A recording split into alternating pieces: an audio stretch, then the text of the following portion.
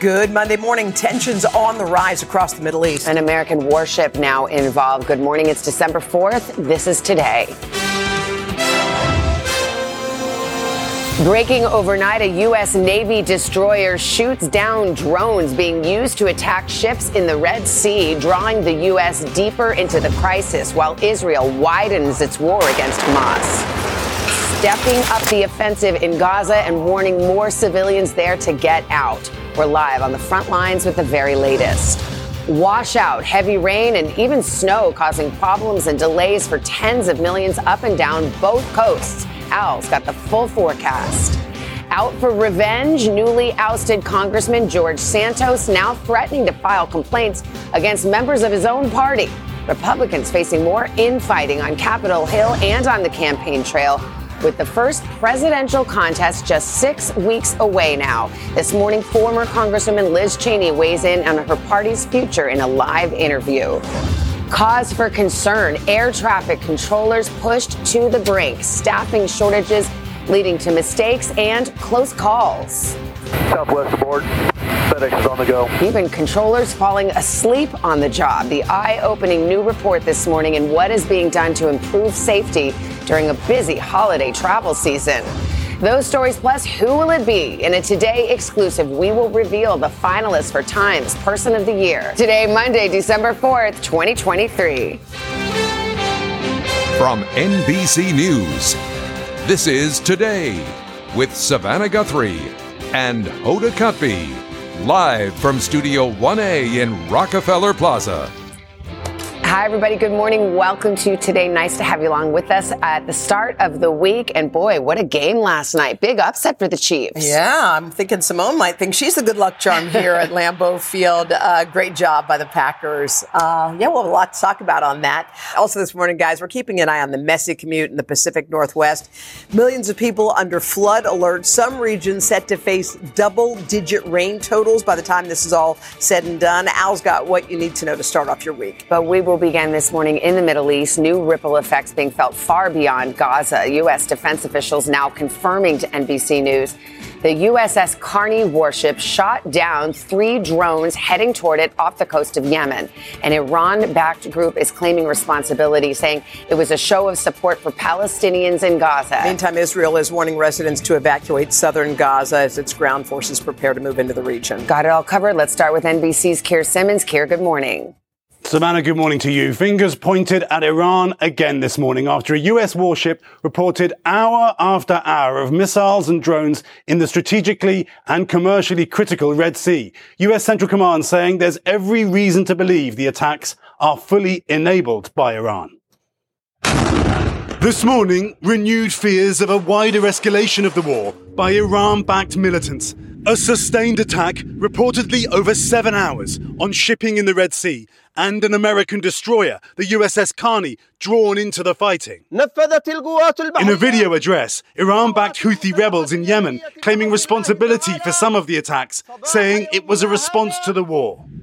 US Central Command says 3 ships connected to 14 nations were involved. The Carney detecting threats to the other vessels and responding, shooting down 3 drones, including one headed in its direction.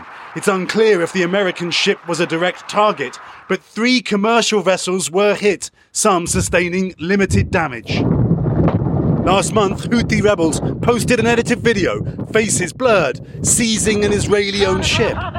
The threat to crucial commercial shipping in the Red Sea is just one strand of the spiraling tension in the region. For more than a month, US forces in Syria and Iraq have faced drone and rocket attacks by Iran-backed militia. Iran is capable of escalating the conflict, put pressure on both the Israelis and the United States. Iran's foreign minister meeting his counterpart from Oman over the weekend, declaring the US must bear the consequences of the genocide and war crimes in Gaza and the West Bank. Meanwhile, 3 defense officials telling NBC News the US military struck a drone stage site in Iraq. They say 5 individuals were preparing an attack. Some were killed. Responding to those accusations of genocide, last month, National Security Council spokesman John Kirby said what Hamas wants is genocide. They want to wipe Israel off the map. Meanwhile, Savannah, this morning, Turkey, an ally of the US, its president aiming more fury at Prime Minister Netanyahu. All Savannah? right, Keir Simmons on this breaking news. Thank you, Keir. Let's move now to new developments overnight in the Israel-Hamas war. Israeli forces now expanding the offensive across Gaza, pushing further south and ordering new evacuations in that region. This as U.S. officials push both sides to restart negotiations. NBC's chief foreign correspondent Richard Engel joins us now with more. Hey, Richard, good morning. Good morning, Hoda. The chief of staff of the Israeli military overnight said that operations are now beginning in southern Gaza. And from what we can hear, they are clearly intensifying. The chief of staff said they will be just as powerful as they have been until now in northern Gaza. Israel is now focusing its military campaign in southern Gaza, where many Hamas leaders and fighters are believed to have fled. Israel has dropped leaflets with maps dividing the Gaza Strip into a grid and has been telling Palestinians to move from one quadrant to another for their safety. But so far, Gazans don't seem to understand the maps, don't have internet connections to read the QR code, or simply aren't listening. Gazans complain they've been corralled into the south and are now under attack. The Biden administration has urged Israel to be more precise. A senior U.S. military official tells NBC News he was taken aback by the ferocity of Israel's renewed campaign that has seen Israel attack apartment buildings. The United States urged publicly, repeatedly, Israel to do more to avoid civilian casualties. Do you think, are you listening to that? Have you taken that on board? Absolutely. We're very attentive to the administration, and from a military to military perspective, we are constantly engaging with our American counterparts. There is no fairy godmother that will make Hamas disappear. In the southern city of Rafah, our crew followed volunteers digging through the night at a home they say was hit by an Israeli strike. They find a few survivors and at least 14 bodies. Rafah is on the Egyptian border. Gazans can't go any further south than here. Nearby, Hanan Bayuk and her husband Fatih live with 5 other families. When she was pregnant with triplets, Israel allowed Hanan to leave Gaza to give birth in Jerusalem. But when her permit expired, she had to go home just before Hamas attacked and Gaza was completely sealed off. We found her babies at a hospital in East Jerusalem. Doctors tell us they're developing well. We managed to connect Hana and her husband Fatih on a video call for a precious peek. Sabah al-khair, sabah al-khair. Just as Najwa was waking up.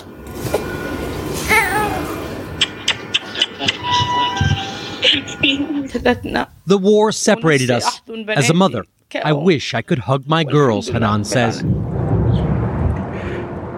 Attempts at a ceasefire are for now deadlocked, with Hamas saying that it will not free any more hostages unless Israel stops its military campaign. Israel saying it won't stop bombing unless the hostages are released. Hoda? All right, Richard Engel for us there in Israel. Richard, thank you.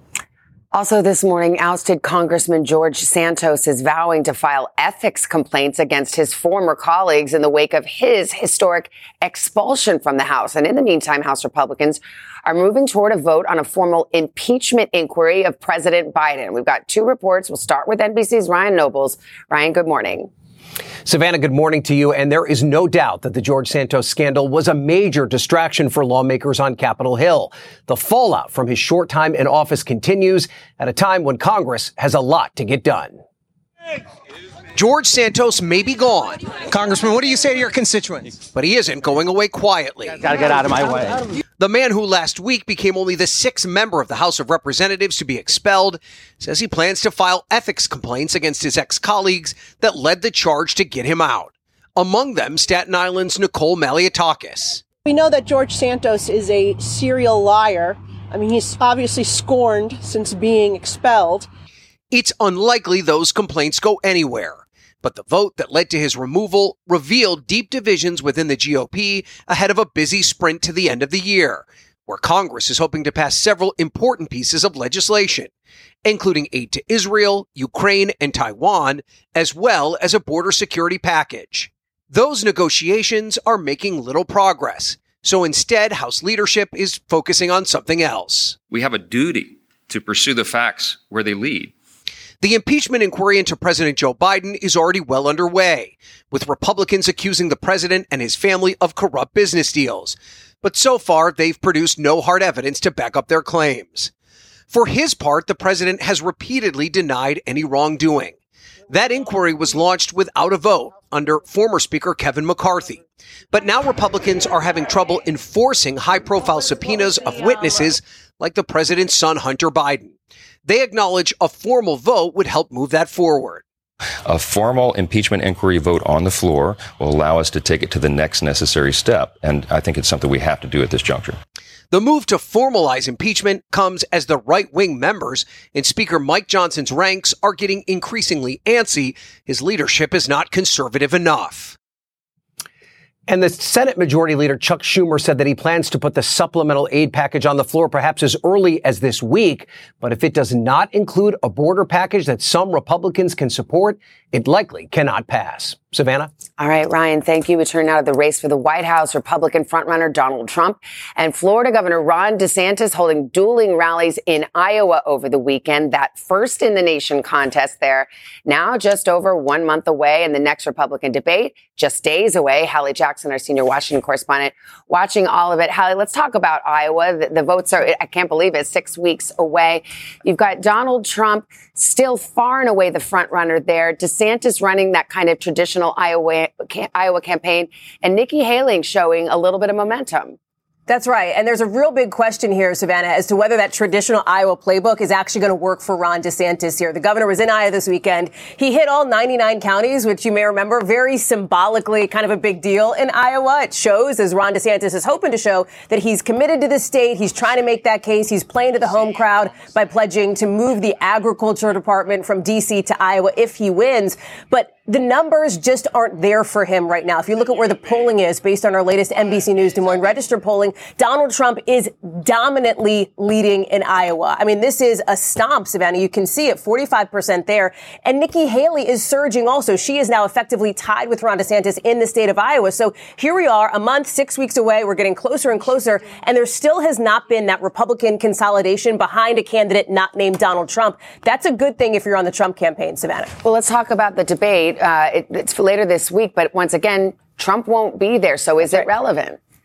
Well, I mean, listen, that's a question for the voters to decide. Donald Trump is already focusing now and turning his attention toward the general election. That is how confident he and his team are. He's going to be at a private fundraiser, so there won't be like a public counter-programming event like we've seen for the last few debates, but he will be trying to raise some money behind the scenes. At least that's the expectation, as he is looking more toward President Biden. You saw that even this weekend in Iowa. He really didn't get into the battle with Ron DeSantis, although he did call his campaign like a wounded bird, essentially. Instead, he's trying to flip the script here. He's trying to go after President Biden for being dangerous to democracy, even though, of course, it is Mr. Trump who tried to overturn the legitimate results of the 2020 election. That is something you've heard Team Biden focus on moving forward. For the debate itself, listen, tiny stage. NBC News, based on our analysis, thinks it's probably going to be Vivek Ramaswamy, Nikki Haley, Ron DeSantis, and that is it. So it is going to be an opportunity for those three candidates to have a lot of speaking time. But the question you asked at the beginning, Savannah, is it relevant? Listen, the ratings have dropped for all of these Republican debates so far. We'll see. Bottom line, though, we are getting closer with Iowa creeping up quick. All right. Hallie Jackson, thank you very much. 7:14, a lot more to get to. Say good morning to Craig. Hey, Craig. Hello, Savannah. Good morning. Good morning to you as well. The border crisis is intensifying once again this morning amid an overwhelming new surge of migrants. To deal with the influx, starting this morning, U.S. Customs and Border Protection is temporarily closing a key crossing in Arizona. It's a strategy that's already in place in parts of Texas. NBC's Morgan Chesky joins us from Eagle Pass. Morgan, good morning to you. Yeah, Craig, good morning. And amid this legal border back and forth with the state of Texas versus the Justice Department, the number of migrants arriving here at the southern border simply undeniable. And now with crossings closed both in Eagle Pass and Arizona, the biggest question of all, what will it take to stop this latest surge of migrants? This morning, Texas and Arizona feeling the brunt of what authorities are calling a new border migration trend. The numbers are increasing. They really are. New groups of migrants arriving so rapidly, federal authorities are temporarily closing the remote Lukeville port of entry in Arizona. The Border Patrol there reporting more than 17,000 arrests in just the last week. And those numbers rising as temperatures drop, leaving migrant men, women, and children in perilous conditions. Tatiana Vera from Ecuador sharing she could barely sleep during the frigid desert night. Meanwhile, in Texas, migrants facing another danger. A number of people struggling to cross the Rio Grande had to be rescued as the debate over state rights on the river rages on. A U.S. appeals court ordering Texas Governor Greg Abbott to remove the 1,000-foot floating buoy barrier installed to keep migrants from crossing. The governor calling the ruling clearly wrong, promising to go all the way to the Supreme Court. Another federal judge also denying Texas the ability to block federal border agents from cutting through state-installed razor wire. The ruling coming amid reports migrants became trapped while trying to cross. And it's not just southern states coping with the influx. Chicago released its latest numbers Sunday, reporting over 13,000 migrants in 26 active shelters. The city building temporary shelters to protect even more from wintry weather. Now, it's an international crisis that I inherited. And so the work, of course, is ongoing. Winter's coming fast. Now, back here in Texas, Governor Greg Abbott has already promised to appeal those court rulings, saying he'll take them as high as the Supreme Court if needed. Meanwhile, in Arizona, both state senators and the governor are blasting the Biden administration, calling these temporary closings unacceptable and demanding better solutions. Craig? Morgan Chesky there in the Eagle Pass, Texas. Morgan, thank you. All right, it was a wet weekend for tens of millions across both coasts, and the rain, it's not over yet. Al joins us. He's in D.C. with the first check of the forecast. Hey, Al, good morning. Hey, guys, good morning, and good morning to you. We've got some wintry weather for our friends up into New England. We're looking at winter storm warnings, winter storm watches. As this storm system pulls away, it's bringing in a lot of snow. We'll probably see another 4 to 6 inches of snow, especially as you get into down East Maine, Central Maine as well. Now, out west, we've got 10 million people at risk for flash flooding, river flooding, urban flooding. Some of the higher peaks could see 12 inches of rain. It's going to be just this atmospheric river of rain that continues to pour in. It's going to be bringing in more rain. In fact, today, the heaviest parts are going to be Washington State. But then as tomorrow moves in, we get Oregon into parts of this. And then we've also got the threat for avalanches there. By Wednesday, that rain moves into central and northern California. Heavy rain continues in the Pacific Northwest. Gusty winds of up to 40 miles per hour. Again, the Olympic Mountains could see 11 inches of rain. The Cascades 6 to 9. Along the coast, 3 to 6 inches of rain and some heavier snow as you get into the Cascades. Snow levels above 9,000 feet. That's your latest weather. Big warm up on the way. We'll have that coming up in the next half hour. All right, look forward to that, Al. Thank you. Coming up, a troubling new report right in the middle of the busy holiday travel season, shining a light on our nation's air traffic controllers. NBC's Tom Costello's got that story. Hey, Tom. Good morning. So we've been reporting that air traffic controllers are overworked. They are not getting enough rest. They're exhausted. And now some are reporting colleagues have turned to drugs and alcohol, even falling asleep on the job. Savannah? All right, Tom, we'll wait for that. And then an annual tradition. We're about to reveal the short list for Time's Person of the Year. It's like the college football thing. You could be surprised at who's on, who's not on the list. Yeah, we'll get to that in a minute. But first, on a Monday morning, this is Today on NBC.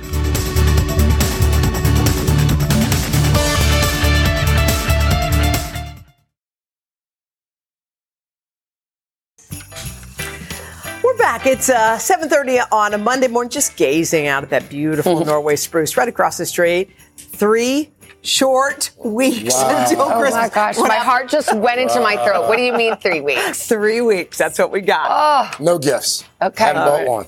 No, not yet. You haven't bought any gifts? No. Plenty of time. Actually, I just saw a thing for last-minute shoppers, and I'm like, it's like December 2nd. How is that last-minute it's not shoppers? Yet. But not okay, yet. We're getting there, though. Got a busy half hour ahead. We'll start with the spotlight on our nation's air traffic controllers. Yeah, there's a report in the New York Times highlighting overworked, exhausted controllers. Some claiming colleagues have used drugs and alcohol, even falling asleep on the job. NBC's Tom Costello covers aviation for us. And Tom, you've been telling us for years about the shortage of air traffic controllers. Yeah, that's right. And as a result, this is a nationwide problem, and controllers are working mandatory overtime, right? 10-hour days, 6-day weeks. Many of them go online and they self-report their mistakes and their close calls. But now we have isolated instances of controllers also reporting substance abuse and falling asleep on the job. It's a high-stakes, high-pressure job. And 2023 has been a year of close calls involving both pilot and controller error, including this one in Austin when a controller cleared a FedEx plane to land just as a Southwest plane was departing. Southwest aboard. FedEx is on the go. One big problem, controller fatigue. 77% of air traffic control facilities are understaffed, leading to mandatory overtime. Medical issues forced Neil Burke to retire this year. We're tired of working 6 days a week. We're tired of working 10-hour days. NBC News has obtained internal FAA documents first reported by the New York Times, detailing controllers' own anonymous reporting of mistakes and exhaustion. Among the entries, many employees can be observed sleeping on the job. If I had not been fatigued, I may have been able to recognize the aircraft lined up for the incorrect runway sooner. And I pray no one dies due to controller fatigue. Also included isolated cases of controllers using alcohol and illegal drugs while on position. One claimed a colleague regularly smoked marijuana on break. Another said a controller bragged about making big money buzzed. But with more than 10,000 certified controllers on the job, the new FAA chief says substance abuse is very rare. We monitor for drug and alcohol use very closely. We have robust reporting, and we follow up on every possible lead that comes in. Still, both the FAA and controllers' unions say overtime fatigue is real. You're missing your home life. You're missing your kids' ball games and your spouse's events. And it does have an effect. Controller Michelle Hager left last June. That is not a sustainable lifestyle to be working that hard at a job that requires so much mental focus at all times. We're working every day to make sure that the system stays as safe as it has been for decades. We're not letting down our guard, and we're working that issue hard every day. So some troubling revelations there, Tom. Any idea how the FAA plans to address these problems? Well, to begin with, this is a years-long problem. This goes way back before the pandemic, and then during the pandemic, they had to close the academy, so they got really behind trying to keep up with retirees. They hired 1,400 retirees 1,400 controllers this year, but because of so many people retiring, net, they've only got 8 more controllers than a year ago.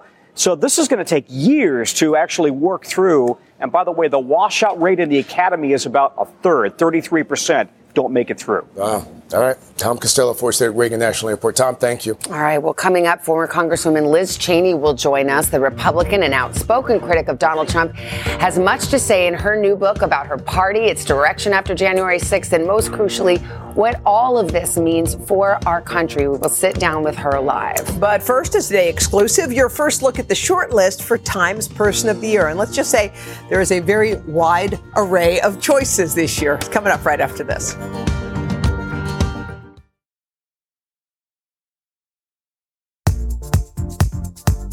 We're back 7:39, an annual tradition. Time, your exclusive first look at the short list for Time's Person of the Year. Yes, Chanel joins us now. I'm going to do the honors. Good morning. Hey, good morning. Every year since 1927, Time has selected the man, woman, group, or concept that's had the most influence on the world, for better or for worse. And for more than a decade, today has revealed the top contenders. So, without further ado, in no particular order, here are the 9 names on the 2023 shortlist.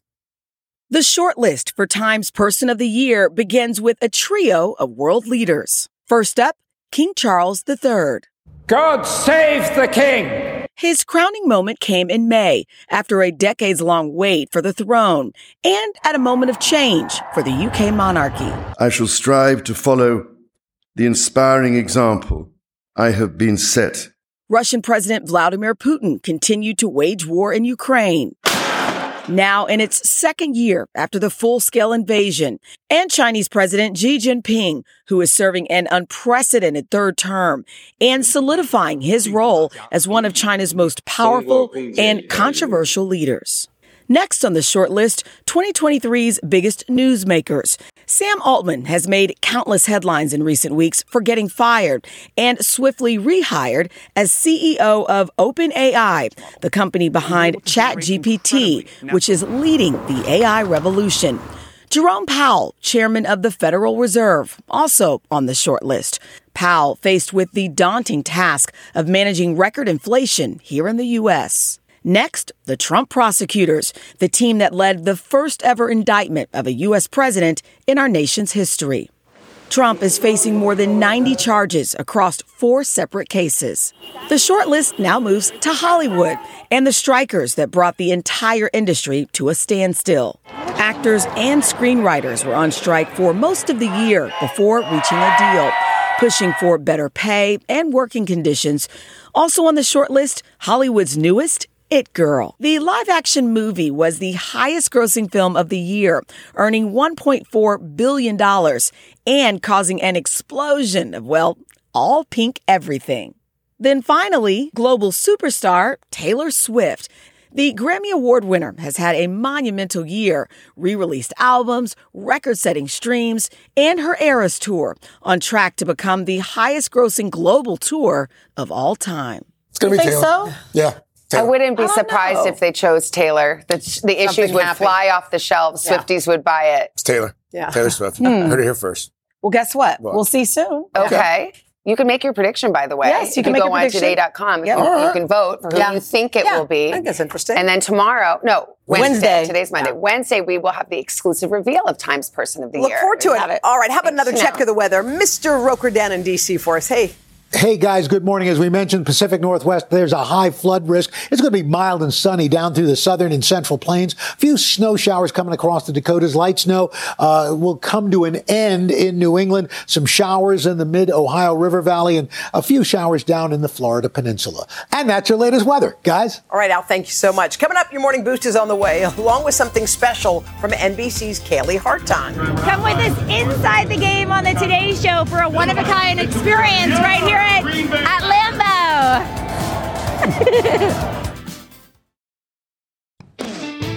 We are back with our Inside the Game series, and this morning we are taking you behind the scenes of Sunday Night Football. Oh, yes. Last night's game at iconic Lambeau Field featured an exciting matchup between the Packers and the Chiefs and some very big names in attendance. Oh, yes. NBC's Kaylee Hartung had her eye on the game and in the stands. She joins us now from Green Bay. Hey, Kaylee. Hey, good morning, guys. A trip to Lambeau Field is a bucket list item for so many football fans. We talked to some Chiefs fans who drove as much as 14 hours to get here. Now, some of them may be leaving a little bit disappointed after the outcome, but I do not believe that the experience disappointed them. This was a thriller from kickoff to the final whistle. Star power, stepping out for primetime at Lambeau Field. The Chiefs bringing a certain good luck charm to town. Karma's the guy on the Chiefs. Do you think Taylor Swift can help will Travis Kelce to another win? Maybe. I mean, she does move mountains. You can be a Packers fan and also a Swift fan. Yes, always. Taylor Swift fresh off Beyonce's film premiere in London, making the trek to the frozen tundra, arm in arm with Patrick Mahomes' wife, Brittany, to cheer on Kansas City and boyfriend Travis Kelce. But cheeseheads were looking to shake it off with support from a golden girl of their own. Olympic champion Simone Biles, on hand to support her husband, Packers defensive back Jonathan Owens. The superstars, just two of the more than 81,000 fans rolling in for the big Sunday Night Football matchup. Bucket list stadium, most iconic stadium in the NFL. To experience game day in Green Bay and keep the Lambeau tradition alive of selling out every home game since 1960. How much a Chiefs Kingdom turned out for this one? A lot. There's a reason it's Chiefs Kingdom, but they're going to be sad tonight after we win this game on them. A house divided between this husband and wife. How long have you been looking forward to this game? 12 years. Super Bowl MVP Patrick Mahomes making his debut at Lambeau. But it was a love story for the Packers. Quarterback Jordan Love owning the night. Just got the dub. Sunday Night Football, man, feels great. And to add to the drama of the night, the final play of the game came down to Taylor's boyfriend matched up with Simone's husband. It looked like there might have been a little bit of a shove there from Jonathan Owens to Travis Kelce, but on a Hail Mary, no flag was thrown. Let's just hope there's no bad blood there, guys. I get it. Kaylee, good. All right. There is with Craig. Yeah. Should have been a call. Okay. All right, guys, we know that Taylor loves the friendship bracelets. So we decided, let's get on this train, and we have some of our own bracelets. Right? I mean, This is so cute. Remember, we gave some like this to Mama Kelsey, and she wore it at the game, and now we're giving them out on the plaza. Yeah. Give them out. Yes, if you come on the plaza in the next few weeks, we're going to be giving them away. So please stand by. Aren't they cute? Wow. A keepsake forever and ever. Bring your own to trade with us. We're gonna try to get that friendship bracelet thing going. I love that. There. Love it. Let's keep it Bring going. a toy for our toy drive too, if you think of it. All right, I love that. All right, still ahead, we'll get to Hoda's Boost, yes, and Hoda's can't miss conversation with Oscar winners Julia Roberts and Mahershala Ali on their new thriller, putting family and technology in the spotlight. That'll be a good one.